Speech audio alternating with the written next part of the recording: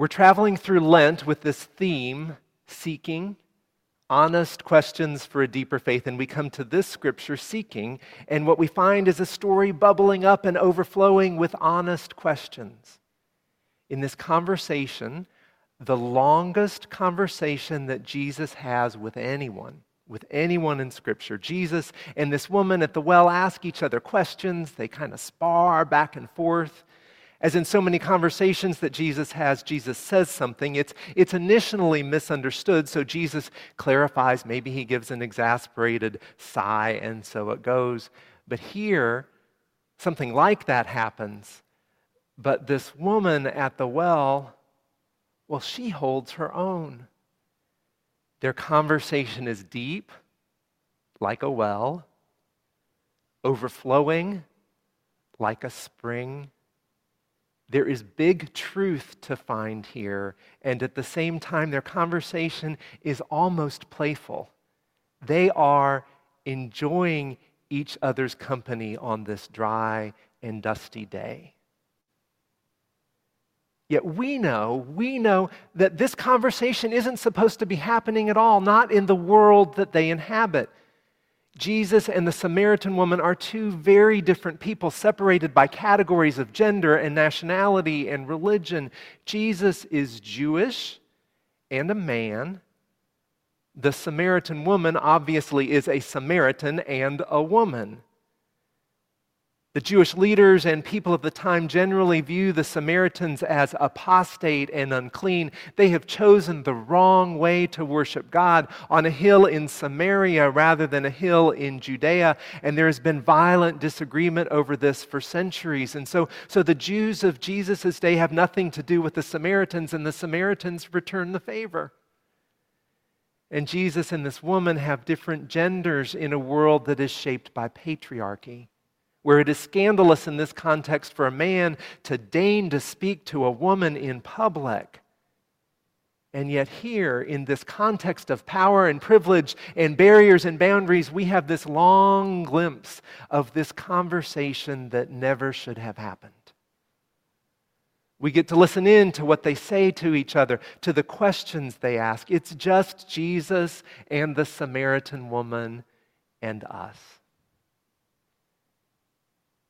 We've heard the story read and seen it in artwork. I want us to take one more look, this time through the lens of three questions. And the first one is the question that usually gets asked when we come to this scripture. What does it mean for Jesus to enter into this boundary crossing conversation? Because that feels big. Jesus is traveling through Samaria. He is exhausted, and so he rests at this well as his disciples go off to find some food. It's just Jesus sitting there alone, tired out in the heat of the noonday sun. You know, it's one of the few times we get to see Jesus entirely on his own in this moment. And along comes this woman, also alone, coming to the well at the hottest time of the day. Now, Jesus knows the rules. He knows who he is and he knows who she is. He knows the barriers and the boundaries and the prohibitions that should keep them apart, and Jesus ignores them all. He doesn't just ignore them, he smashes through them. Jesus talks to this Samaritan woman. He engages her in conversation. He takes her life seriously, and he offers her the gift of living water on the very same basis that he would offer it to someone who was Jewish or who was male, on the same basis that he offers living water to everyone else. Here, at the very start of the Gospel of John, Jesus, the Son of God, the fully human one, the Word made flesh, Jesus encounters someone who has been othered, by every system of power and privilege, and Jesus announces and lives out a new, expansive, and inclusive order. We're not playing this in and out game anymore. No more talk of clean and unclean, of anyone being less than. Jesus says, everyone who drinks this living water that I give will never thirst. Indeed, the water I give to everyone will become in them a spring of water welling up to eternal life. Now that is some good news. It's good news for everyone, and it's just the start of the Gospel of John. By the end of this chapter 4, Jesus will spend 2 full days in a Samaritan village, and they will say that he is Savior of the world. Before anyone else will say that, the separations vanish, the Samaritans are brought near, brought into one body, and the good news of Jesus Christ takes off from there. So, when we ask this question, what does it mean for Jesus to enter into this boundary crossing conversation? That's what we see. But I wonder, what would it be like to ask that same question from the perspective of the Samaritan woman? A subtle shift, but a legit question. Because they're different people with different social locations and they have different experiences. What does it mean for her to enter into this boundary crossing conversation? Because when they encounter each other at the beginning of the story, Jesus has all the power and the privilege and she has none. This scene isn't quite so easy for her. Jesus knows the boundaries that give him privilege and he can set those aside, and that's what he does. She doesn't have the luxury of that choice. She doesn't get to wake up in the morning and say, today I'm not going to live in a patriarchal world. The Samaritan woman comes to the well at noon, the hottest time of the day, when she expects that no one will be around, but there is this man and a Jewish man, someone from the enemy tribe. In this encounter, there is an imbalance of power and privilege. He has the power and the privilege, she does not. That's the way her world works, and she knows that from the start. That's how she moves into this encounter of the other. Let's think for a moment what that might look like in our world. And I'm going to go with the most recent thing that I thought of. Last Sunday, we shared stories of refugees. And this week, Royce and Peter and Dave and I had a conversation with some folks in the East Bay who are housing and hosting refugees in their synagogue. As I hope you know, we are in the early stages of thinking about how we might be able to offer temporary housing for a refugee family here on our church property. We are wondering, what might it mean for us to undertake that work, to welcome a refugee here? But as I listened to the East Bay folks who are doing the work now, as they talked about the refugee families who are living in their buildings, the question shifted for me, or maybe a new question rose up, and I started to wonder, what would it mean for those refugee families? To be in this strange country, having fled their own, in a new place where folks speak a different language and where legal systems have particular power over them wherever they go. What does it mean to them? What does it mean to move through boundary crossing experiences in an other-dominated world when the other holds all the power and the privilege? They must experience this world, this culture, with risks and challenges I can't even imagine. Let's go back to the scripture and read it through that lens. And look at how the Samaritan woman, and I wish that history had told us her name. How the Samaritan woman moves into and through this encounter. The Samaritan woman arrives at the well in the heat of the day when she expects no one will be there, but there is this man, a non-Samaritan man, a Jewish man. She slows her pace a little, takes in the situation, and moves carefully to the well and goes about her work of drawing water. And then the man speaks and he says, "Give me a drink of water." Now look at the first thing the woman says. She names the power differential, the boundaries and the separation. She speaks plainly what is going on. "Sir, you are a Jew and a man. How can you ask me, a Samaritan and a woman, for a drink? I thought y'all didn't have anything to do with Samaritans." She does the power analysis for them both, and she says it plain, you have the power and the privilege. Your people have nothing to do with us. You treat us as unclean, and you ask me for a drink. Before we start talking, let's just get that clear. And then Jesus names it too.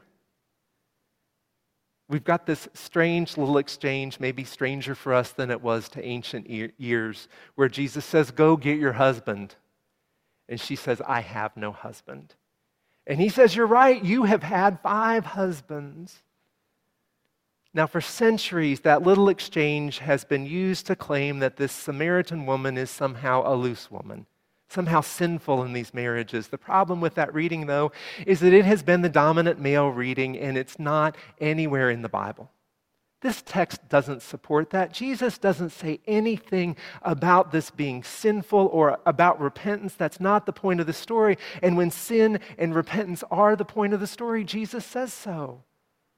Remember, whenever we are talking about marriage in the Bible, we are talking about something that is also a property transaction.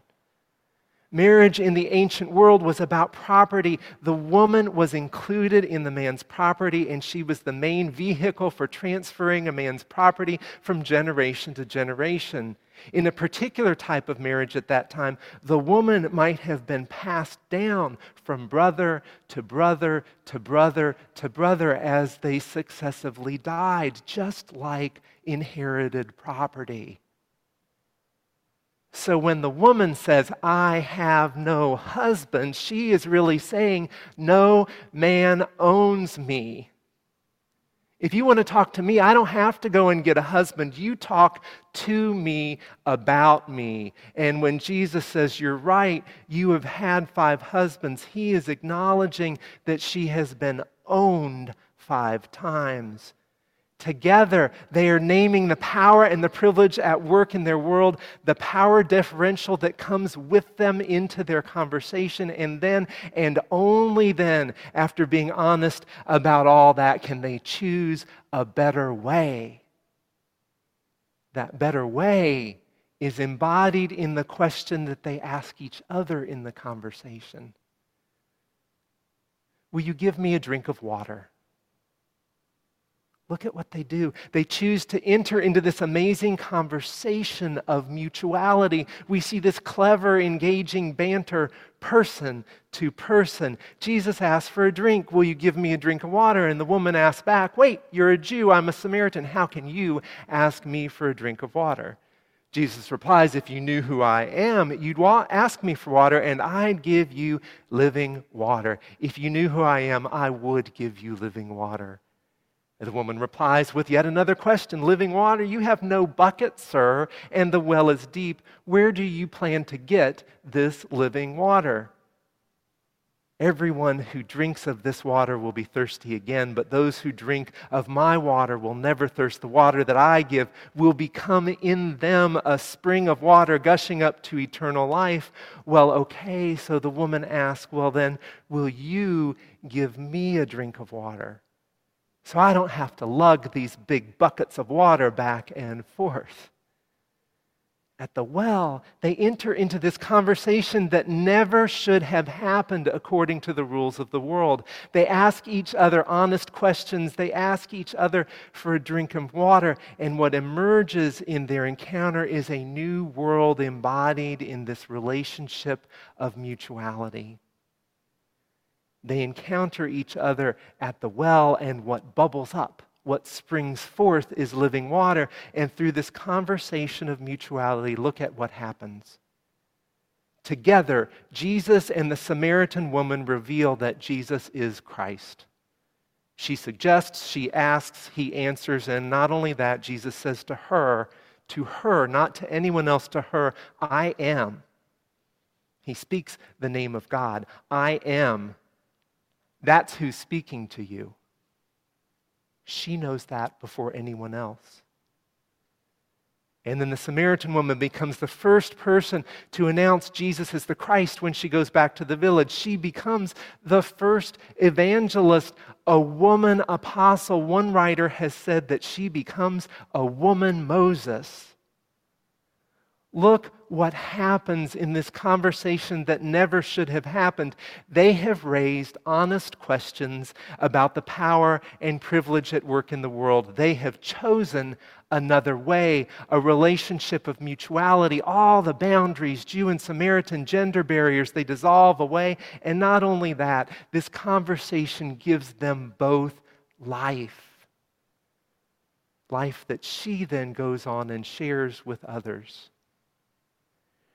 Weary, in the midst of a long journey in the noonday heat, Jesus gets a cup of cool water. He shares something of who he is and shares with her the living water that is for everyone. And here in this moment, they are refreshed and they are free. And what flows out from this moment, and she goes and spreads the word, and as people come, is more life and more liberation and more life and more liberation and more life.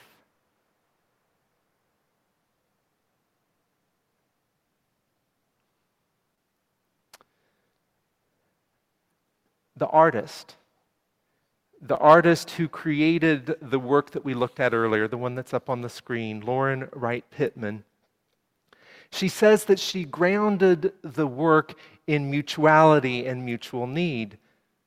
She writes, Jesus needs water to drink, and the woman needs living water. Jesus needs her to be a witness, and she needs Jesus to invite her into this new identity. With contrasting color, the artist shows the separations that would keep them apart. The artist, though, places them on the same level. She says she looked at all sorts of art pieces over the ages, and Jesus is always up and she is always down. But here, they're on the same level. They reach across those boundaries. And where they meet, where their lives intersect, we find the vibrant blue of living water. We come upon this scene and we are invited into the conversation, into the new life, into a new order, into encountering each other.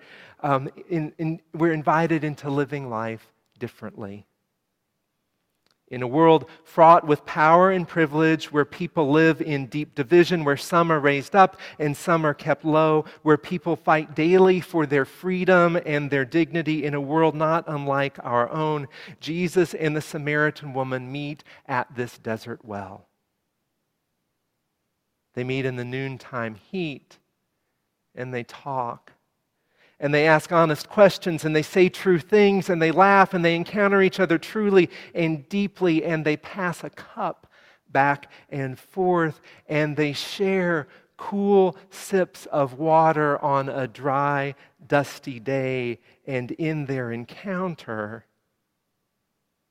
they give each other life.